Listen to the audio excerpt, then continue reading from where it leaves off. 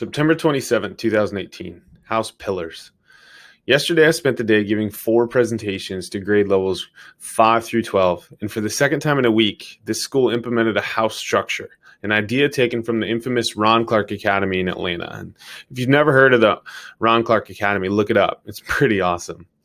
Now, after my presentation at the middle school, I was presented a t-shirt and inducted as an honorary member into the Abduro House. A few young girls even taught me the chant before I left. So I started asking the principal more questions about how they structure and implement and what outcomes they've seen. He told me they break their students into houses based upon numbers. So each house has 25 kids from 5th, 6th, 7th, and 8th grades. They have house meetings and activities to build further relationships, and they handle tours of the buildings and external elements as well. Like, honestly, how freaking cool is that?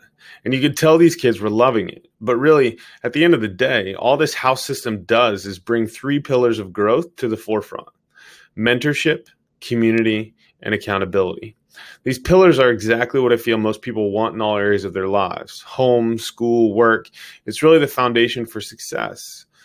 So here's the challenge today. I truly believe all people want these things, not just 5th through 8th graders. Most of my former students are frustrated in their jobs, saying it's usually because of the lack of one, if not all of these. I'll be honest, it's my biggest concern at my job.